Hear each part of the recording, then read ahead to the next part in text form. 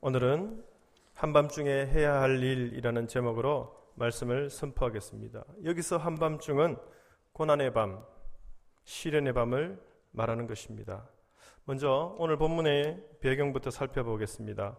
신약 성경 유일한 역사서이며 복음서와 서신서의 가교 역할을 하고 있는 이 사도행전은 갈릴리 작은 마을에서 시작된 예수 그리스도의 이 구원의 복음이 어떻게 이스라엘의 수도인 예루살렘을 거쳐서 당대 온 세계 수도라고 일컬어지는 이 로마에게까지 이르게 되었는지, 그리고 오늘날까지 이 귀한 복음이 어떻게 전해 내려왔는지 분명히 보여주는 것입니다.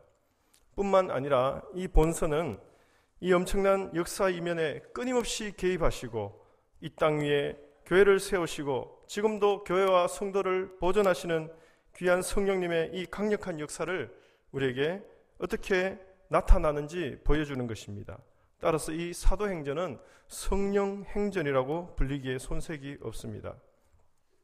지난 인류의 역사를 돌이켜보면 역사의 한 페이지를 장식한 그러한 사람들, 또 위대한 인물들, 그들은 한결같이 시련을 슬기롭게 용기 있게 극복한 사람들이었습니다.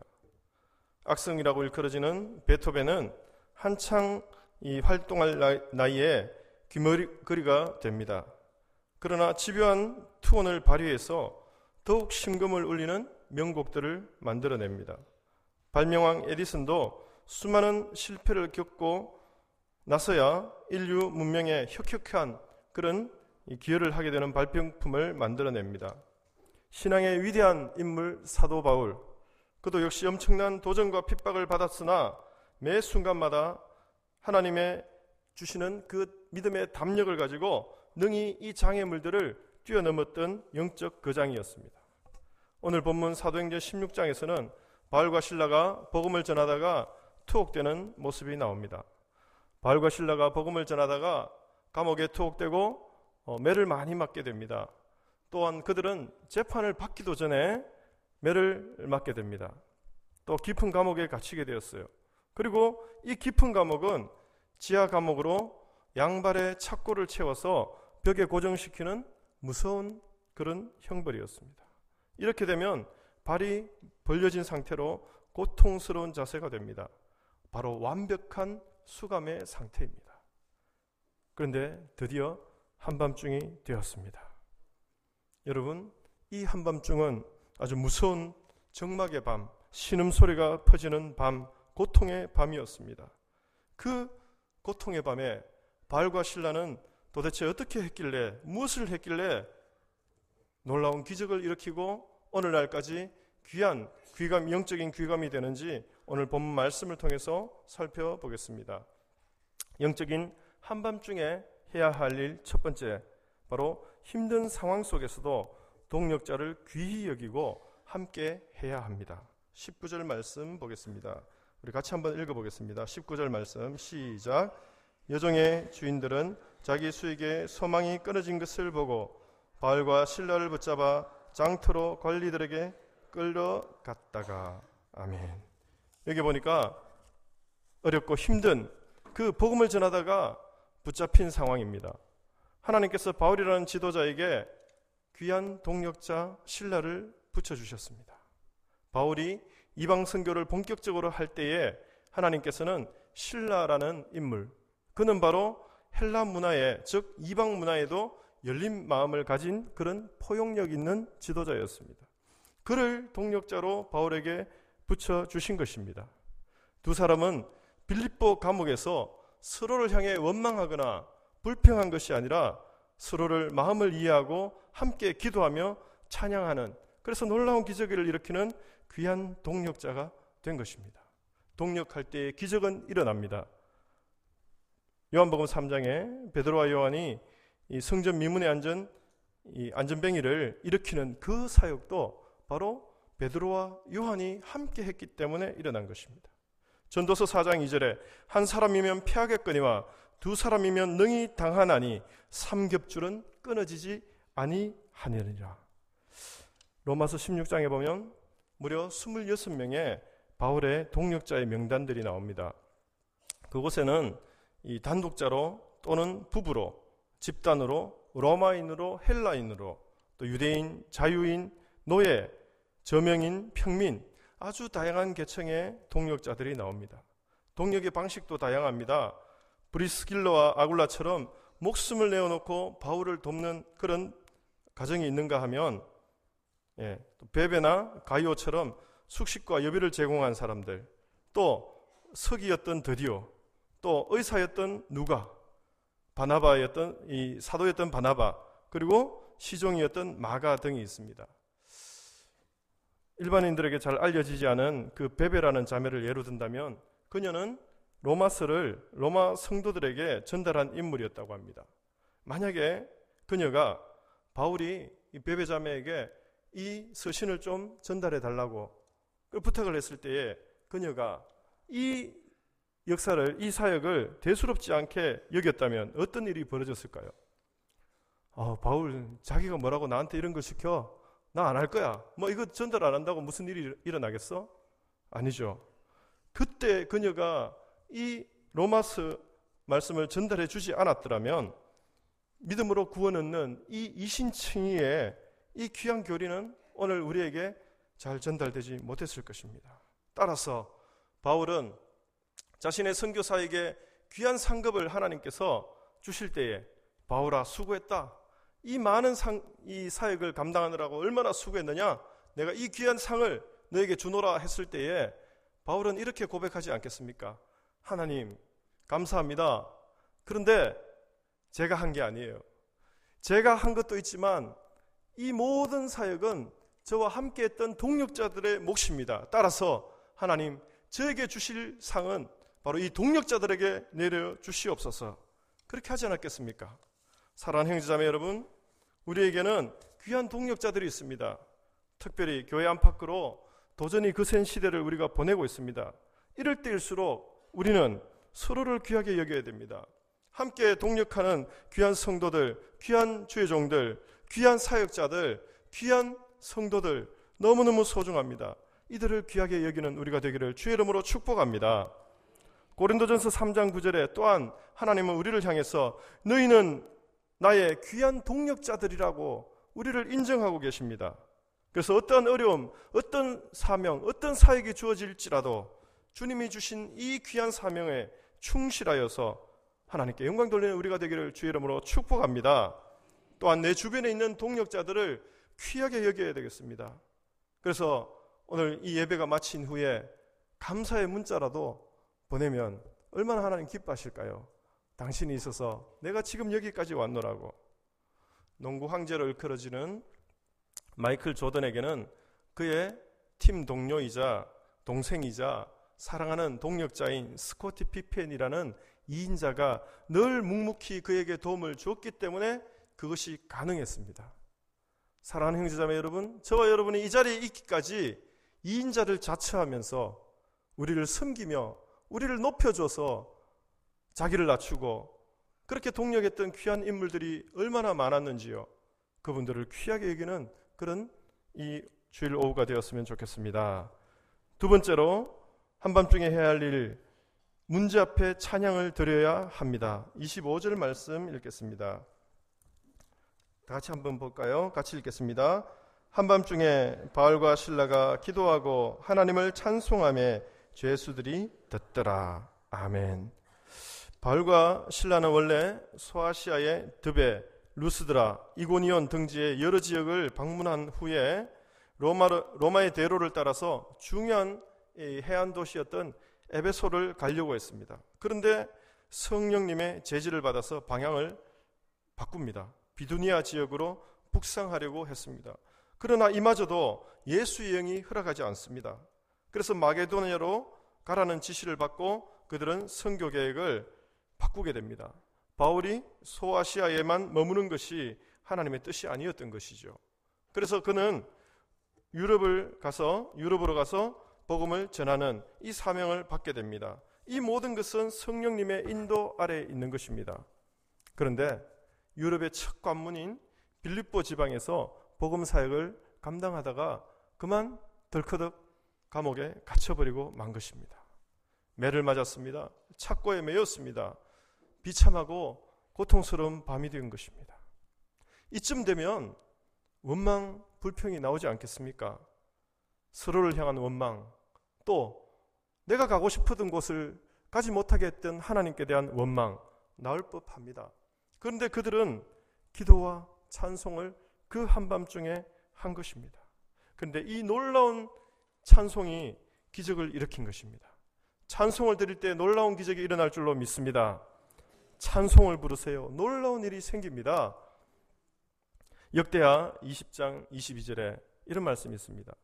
그 노래와 찬송이 시작될 때에 여호와께서 복병을 두어 유다를 치러 온 암몬 자손과 모압과 세일산 사람을 치게 하심으로 저희가 패하였으니.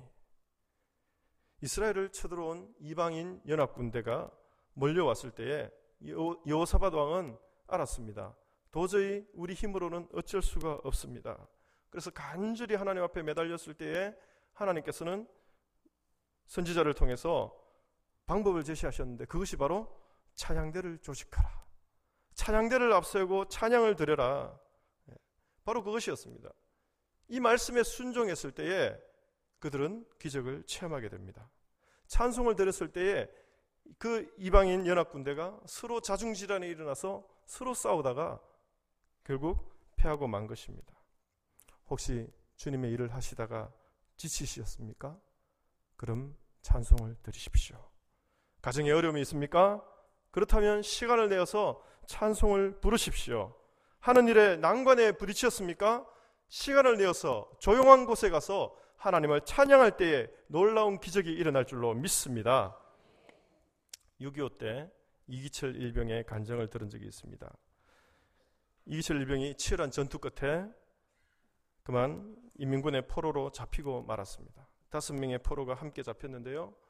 인민군 장교가 그 포로 5명 앞에 나와서 총을 겨눕니다.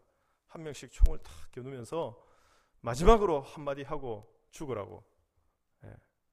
만약에 이런 일이 우리에게 없겠지만 여러분에게 이런 일이 닥친다면 무엇을 하시겠습니까?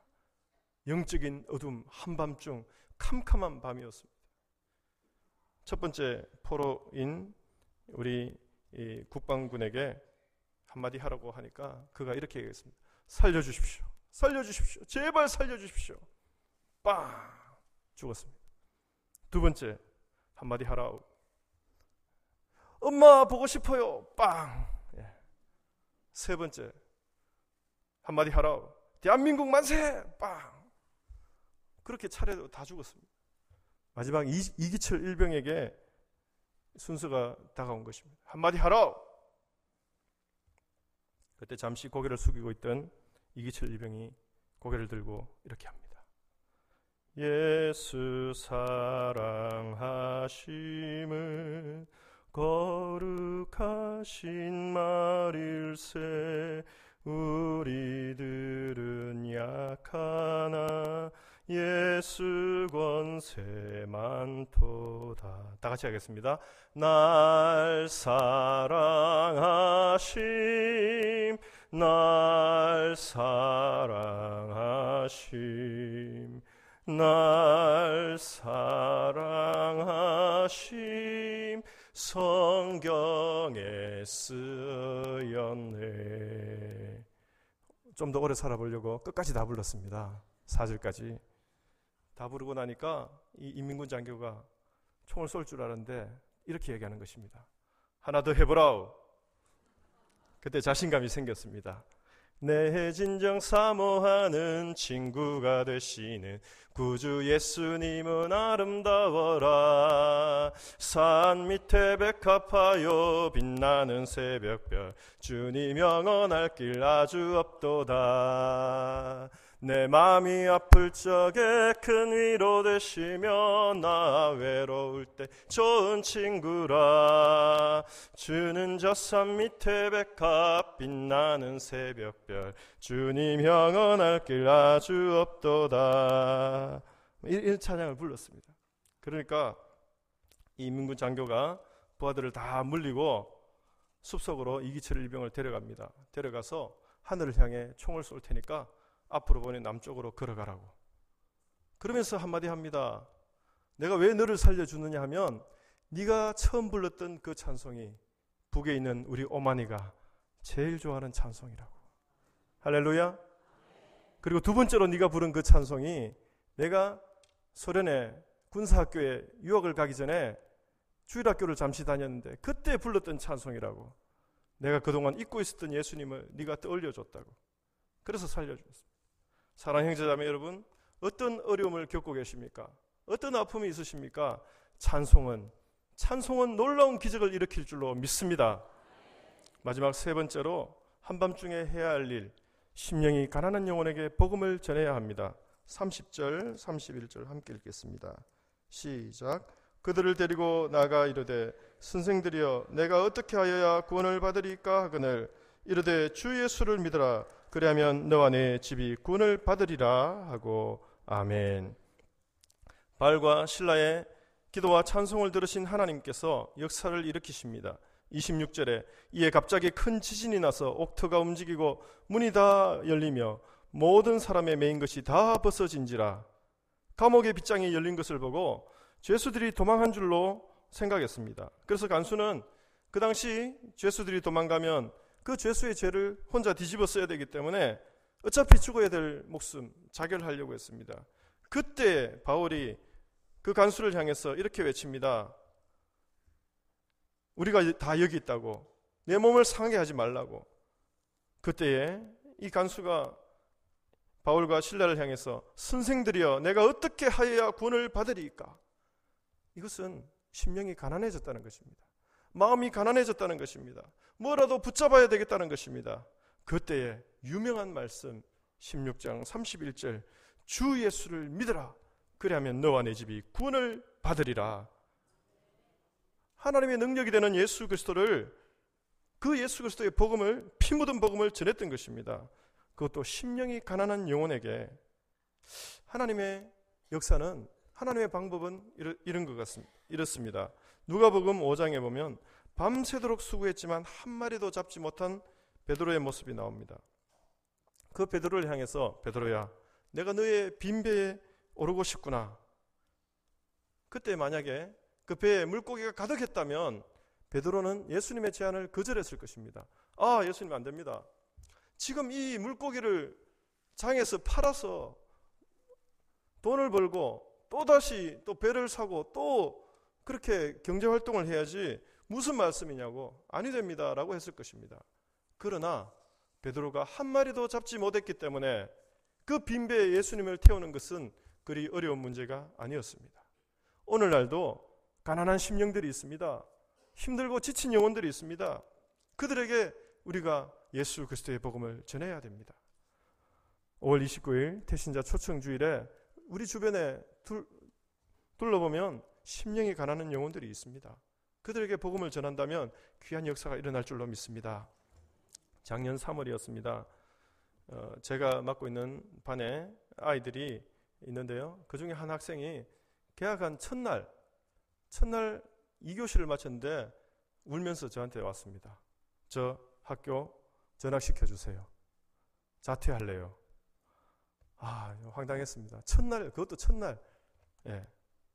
이야기를 들어보니까 친구들에게 집단 따돌림을 당한 것입니다. 그래서 또 다른 친구를 한번 사귀어보려고 사귀었는데 그 친구에게 다가가서 너 쟤하고 놀면 너도 똑같이 따돌림 당할 거야. 그런 이야기입니다. 그래서 도저히 학교를 못 다니겠답니다. 어떻게 할까. 그러다가 교무실 옆쪽에 조그만 공간이 하나 있습니다. 거기서 제가 이야기했습니다. 얘야, 이름이 경아인데요. 경아야, 선생님이 보니까 내가 진심으로 하나님께 기도했을 때 안 된 것이 없었다. 너도 그렇게 한번 해보자. 너 교회 안 다니지만 내가 기도할 때 같이 한번 해보자. 딱 두 가지 했습니다. 하나는 제일 좋은 친구 붙여주세요. 또 하나는 예수님께서 친구가 되어 주십시오. 이 두 가지를 기도했는데요. 일주일 만에 응답을 받았습니다. 학교 예배를 금요일 날 드리는데요. 제가 볼 때는 그렇습니다. 우리 학교에서 제일 착한, 이름도 선미입니다. 선미라는 친구를 데리고 같이 예배에 온 것입니다. 지금 그 아이들이 우리 고등부에 나오고 있습니다. 가난한 영혼들에게 여러분 용기를 내어서 강력하게 담대하게 선포하십시오. 그러면 그대로 될 줄로 믿습니다. 근데 제 마음속에 이 내면의 갈등을 일으키는 말씀이 또한 사도행전 16장 31절입니다. 제가 고3 때 처음 예수님을 믿고 제일 먼저 한 기도가 하나님, 우리 부모님을 구원해 주십시오. 제가 보니까 예수님이 구세주 맞더라고요. 제가 믿어보니까 예수님만이 구원이더라고요. 근데 예수님을 우리 부모님 믿지 않으니까 이것을 두고 계속 기도했습니다. 고3 때부터. 근데 안 되더라고요. 야, 너거나 믿어라. 나는 뭐 이대로 살란다. 네 보니까 예수 믿는 거 좋아하네. 넌 계속 그렇게 믿어라. 나는 내대로 갈란다. 얼마나 우리 부모님 고집도 세신지요. 초지일관의 은사가 있으신지 얼마나. 제 마음에 그런 마음이 낙심이 되었습니다. 우리 부모님은 안 되겠구나. 내가 내 친구, 내 후배, 내 제자들 전도할 수 있고 그들을 구원할 수 있지만, 그들에게 복음을 전할 수 있지만 우리 부모님은 안 되겠다라고 낙담했습니다. 근데 동시에 16장 31절 이 말씀이 거짓말인가? 주 예수를 믿으라. 그러면 너와 내 집이 구원을 받는다 했는데 이 말씀이 과연 거짓말인가? 그런 회의가 들기도 했습니다. 학교에서 예배를 마치고 나오는 순간, 학교에는 안 믿는 아이들도 예배를 드리러 옵니다. 나오는데요, 성령께서 저한테 물으시더라고요. 이게 느낌이 그랬어요. 묻는 것 같았어요. 아들아, 내가 너 부모 구원하지 않아도 너 오늘처럼 이 아이들에게 복음을 전할 수 있겠니? 저에게 물으시더라고요.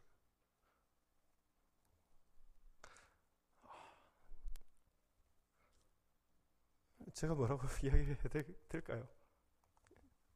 예수님, 그렇게 안 하셔도 저 복음 전할 겁니다. 저 예수님 전하겠습니다.